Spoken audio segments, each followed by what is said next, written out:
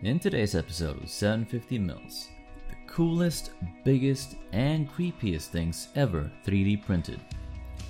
How elephants could destroy countries in Africa and in Asia. And a piece of advice from a basketball legend that you can use to get better at anything. Plus, today's secret link in the Feel Good featured track is coming at you right now.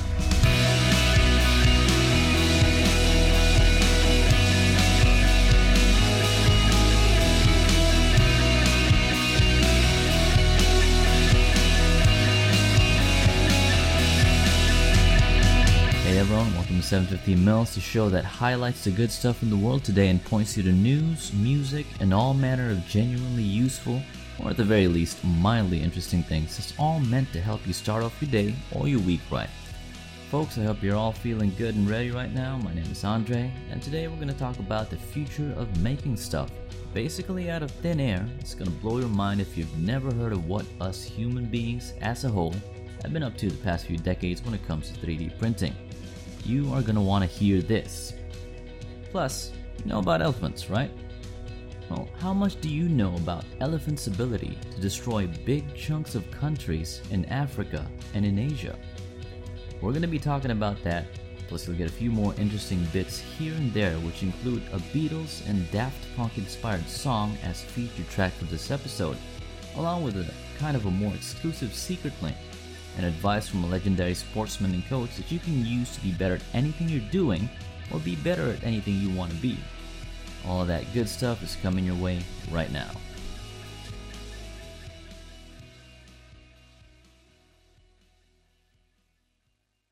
What's the coolest thing you've ever seen or heard of a 3D printer making?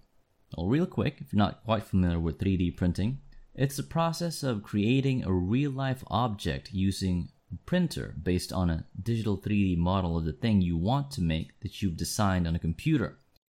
You can trace 3D printing's development all the way back to the 1970s to Johannes F. Gottwald's 1971 patent for a liquid metal recorder. Then later in 1974 when British chemist and author David E. H. Jones laid out the concept of 3D printing in the New Scientist journal. Today, you can buy a 3D printer from Amazon for just under $300. Start making actually useful things from basically nothing. What sorts of things can you make with a 3D printer anyway? Well, just about everything you can model on a computer and that can fit within the printing capabilities of the 3D printer that you've got with you, basically. People have printed just about anything and everything. Things like medical tools and prosthetics, machine parts, medicine, and one popular use among people with 3D printers this year has been to manufacture face masks. There's also actual ongoing research to see how 3D printing might figure into manufacturing actual human tissue, potentially printing human body parts to some degree. And in 2013, researchers from Hangzhou Dianzi University designed what they call a 3D bioprinter to print things using living cells instead of plastic, and they printed out ears, livers, and even kidneys. I don't know about you, but for me while it's kind of amazing, it's also a little bit creepy. Now I'm willing to bet the idea of 3D printing an entire human being has to have crossed some psycho's mind somewhere. And they'll reason, hey, free labor, or free body parts if they stop wanting to work for you. There's plenty of questions we got to ask about where this takes us for real. On the less creepy side of things, one thing 3D printers can do is manufacture food. NASA, and of course they're going to get involved in stuff like this, they've been looking at the concept with respect to being able to manufacture food in space in order to minimize waste and see if they can more efficiently meet an astronaut's dietary needs. And just earlier this year, a food tech company called Nova Meat unveiled a 3D printed steak. According to the report, their technology is able to finely tune the structure of plant-based proteins at the microscopic level, meaning it can mimic the texture, appearance, nutritional and sensorial properties of fibrous animal meats like beef steaks, chicken breast meat, and even tuna steaks, and they use food-based material that's made from peas, rice, seaweed, and a few other things that they haven't named. The amount and the quality of the things that you can do and make with 3D printers is pretty staggering. and we should probably look out for just how much this will change how we make things over the next few years. Think about it. Instead of relying on big companies to make and sell us things that we can't make ourselves, you could just download a blueprint from the internet and make it from your kitchen counter or your garage if you need it, with equipment that's getting better and becoming more and more affordable as time goes by. So we've talked about the many cool and or creepy things that have been 3D printed, but what's the biggest thing you know that's been 3D printed? Well, the biggest 3D printer in Europe has just printed what might be the biggest thing ever made with a 3D printer, from start to finish, in one piece, in one place, the first in the world. It's a 2-story house. The 90 square meter house was manufactured in place by the Belgian company called CampC, that's C-A-M-P-C, in Westerlo, Antwerp.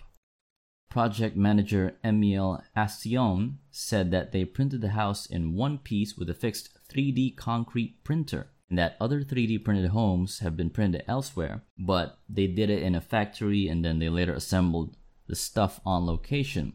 While what they did with CampC is that they printed the entire building envelope as a whole on the site, meaning in the area.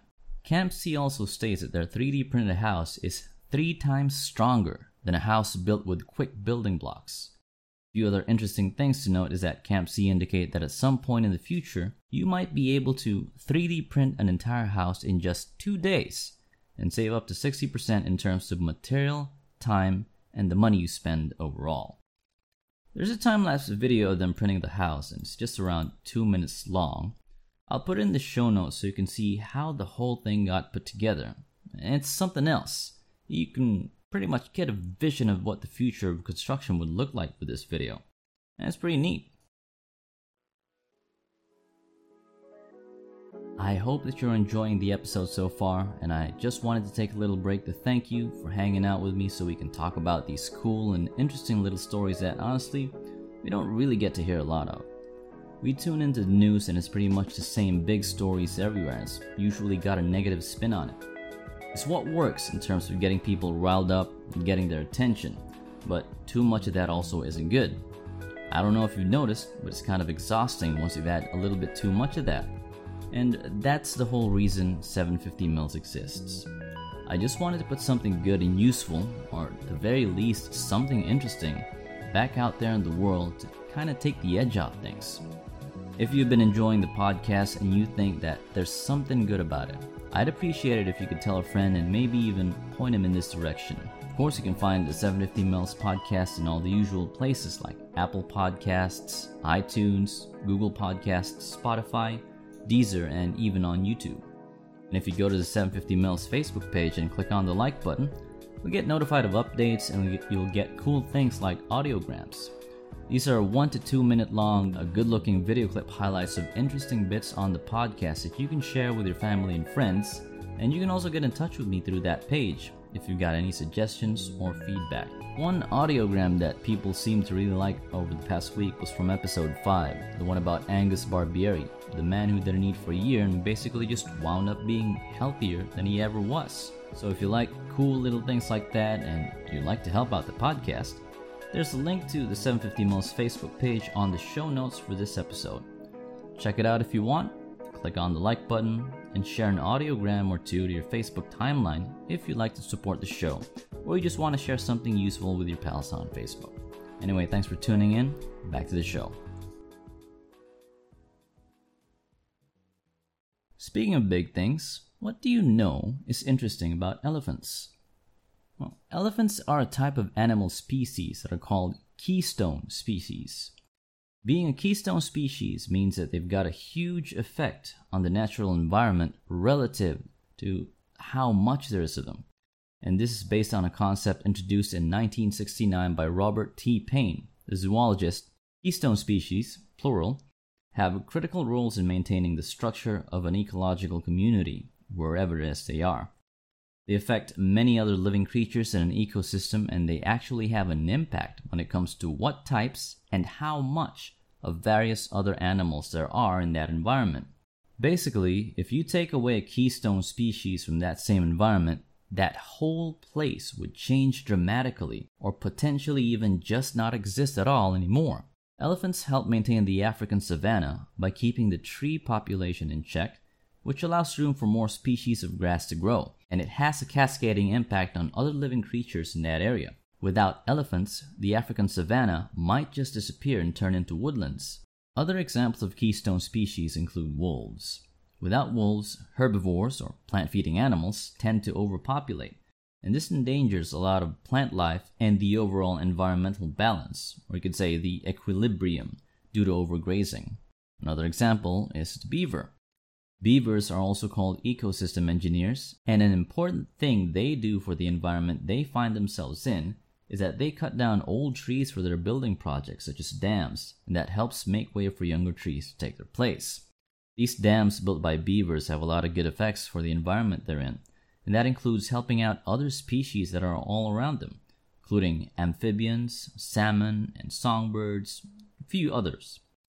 So, keystone species are pretty important. Well, what exactly do elephants do for their environment? Well, elephants, being really big herbivores, their eating habits essentially lead to uprooting trees and undergrowth, and this can transform savanna into grasslands. When they dig for water during drought, they create water holes that can be used by other animals as well. And they can also make existing water holes bigger when they bathe and wallow in them. When they're close to mountain areas, elephants can even excavate caves that are used by the local animal population, which includes animals like bats, birds, and other insects. African forest elephants can end up consuming plants along with the seeds and then pooping them out. Being a little bit technical here, and that can help the local plant population spread across some pretty large distances. In Asian forests, large seeds need giant herbivores like elephants and rhinos to get around and disperse. No other animal species can fill the role that these two have. Plus, because a lot of the food elephants eat isn't properly digested, their dung can actually provide food for other animals like dung beetles and even monkeys.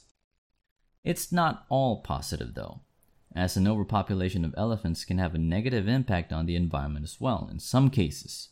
Too many elephants can threaten populations of small birds that depend on woodlands. Their weight can compact the soil, causing rain to run off, which leads to soil erosion.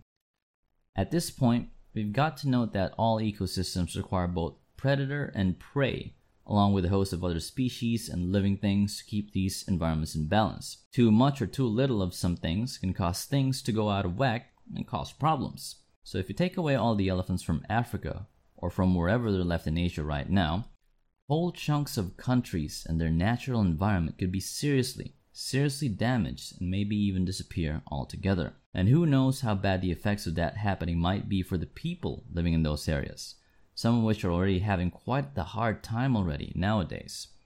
That's how big of an impact elephants can have on everything around them. So how bad has it been for elephants in modern times? We know that for most of the past few decades, the world's elephant population has been declining. In 2008, the International Union for Conservation, or the IUCN, listed the Asian elephant as endangered due to a 50% population decline over the past 60 to 75 years. Asian elephants once ranged from Syria and Iraq to China and Java. It's now extinct in these places. The total population of Asian elephants is loosely estimated to be around 40,000 to 50,000, around half of the populations in India. The African continent was home to about 1.3 million elephants in the 1970s, but today it only has around 500,000. And now that we know just how important elephants are and how bad it's been for them, well, there's actually a little bit of good news. And this comes from Kenya. Kenya's Wildlife Service has said that its elephant population had increased from 16,000 elephants in 1989 to about 34,800 by the end of 2019. Najib Balala, Kenya's Cabinet Secretary for Tourism and Wildlife, says that growth in elephant population is in part due to the country's efforts to stop poachers. These efforts include stiffer consequences like large fines and prison sentences. Poaching mainly serves the interests of what can be considered traditional medicine, driven by demand from parts of Asia. What's been the effect? In 2018, 80 elephants were poached. In 2019, that number dropped down to 34. In 2020, from January up to early August of this year, it's only been 7. In an email to NPR.org, Tal Manor, a project manager for the nonprofit Amboseli Trust for Elephants, said that the main reason the population is rebounding is due to the surplus rains we have had over the past 2 years. Baby booms are largely tied to ecological changes. This year so far, 170 elephant calves were born. That even includes a set of twins, and there's still some time left before 2020 ends. Compare that to 113 calves born in 2018. Now here's an interesting fact. Notice how no figures for 2019 are mentioned. One reason why that year isn't significant enough to mention in terms of comparisons is that elephants take 2 years to gestate. So from conception to birth, a mama elephant's got to carry around and care for a baby for a couple of years before the little one sees the world for itself with its own eyes. And folks, did you know that just over a couple of weeks ago this month, on the 12th of August, it was World Elephant Day? It's one of the reasons we've got these reports in the first place, and quite possibly also due to that very campaign that more people are aware of and maybe even contributing to what's been pretty good news for elephants in recent years. It's a day dedicated to the preservation and the protection of the world's elephants, and it was started as a concept in 2011 by Canadian filmmakers Patricia Sims and Michael Clark, along with Sivaporn Dardarananda, whose name not only sounds like a type of sound effect, but also belongs to the Secretary General of the Elephant Reintroduction Foundation in Thailand. The point of World Elephant Day is to create awareness of the urgent plight of African and Asian elephants, and to share knowledge and positive solutions for the better care and management of captive and wild elephants. So this includes issues like poaching, habitat loss, mistreatment in captivity, and human-elephant conflict, among other things. So people have been raising awareness and doing good work with real-world consequences and with some pretty good results as we've seen this year. So that's good stuff all around. Anyway, it's time for this episode's featured track, a song that's essentially a perfect meld of electronica and pop called Pay No Mind from the French DJ and music producer Madeon. The song also features Passion Pit's Michael Angelakos on vocals and some guitar work from Two Door Cinema Club's Sam Halliday. Madeon has said that two of his greatest influences are the Beatles and Daft Punk, and I can hear bits and pieces of that in this episode's featured track. Now here's a little nugget for you about the music video for Pay No Mind. This one is actually the second in a conceptual 3-part sci-fi music video series that follows a young couple exploring a city in the future and checking out what secrets it might hold. So, check it out. Play it straight from the show notes, as it will be there for your convenience, as usual. See what you think. I personally think you'll enjoy it. That's it for this episode of 750 Mils. Make sure you head on over to 750ml.fm to check out the links to stuff we've talked about here. That includes a featured track from Madeon and Passion Pit, the secret link that's free for Amazon Prime users, and it's about 50 minutes long, plus everything else we've talked about. You can subscribe and listen to the 750 Mils podcast on Podomatic.com, Apple Podcasts, Google Podcasts, Spotify, and Deezer. Just type in 750ml podcast in the search box and tap on the follow or on the subscribe button. For your convenience, there will be links to all the places you can find the podcast so you can pick and choose from where you want to listen to it. So just head on over to 750ml.fm. That's 750ml.fm. So folks, thank you for hanging out with me. My name is Andre, and this has been the 750 Mils podcast, and I'll leave you with this thought from legendary basketball coach John Wooden. When you improve a little each day, eventually big things occur. When you improve conditioning a little each day, eventually you have a big improvement in conditioning. Not tomorrow, not the next day, but eventually a big gain is made. Don't look for the big, quick improvement. Seek the small improvement one day at a time. That's the only way it happens. And when it happens, it lasts. That's it for me. Take care, everyone.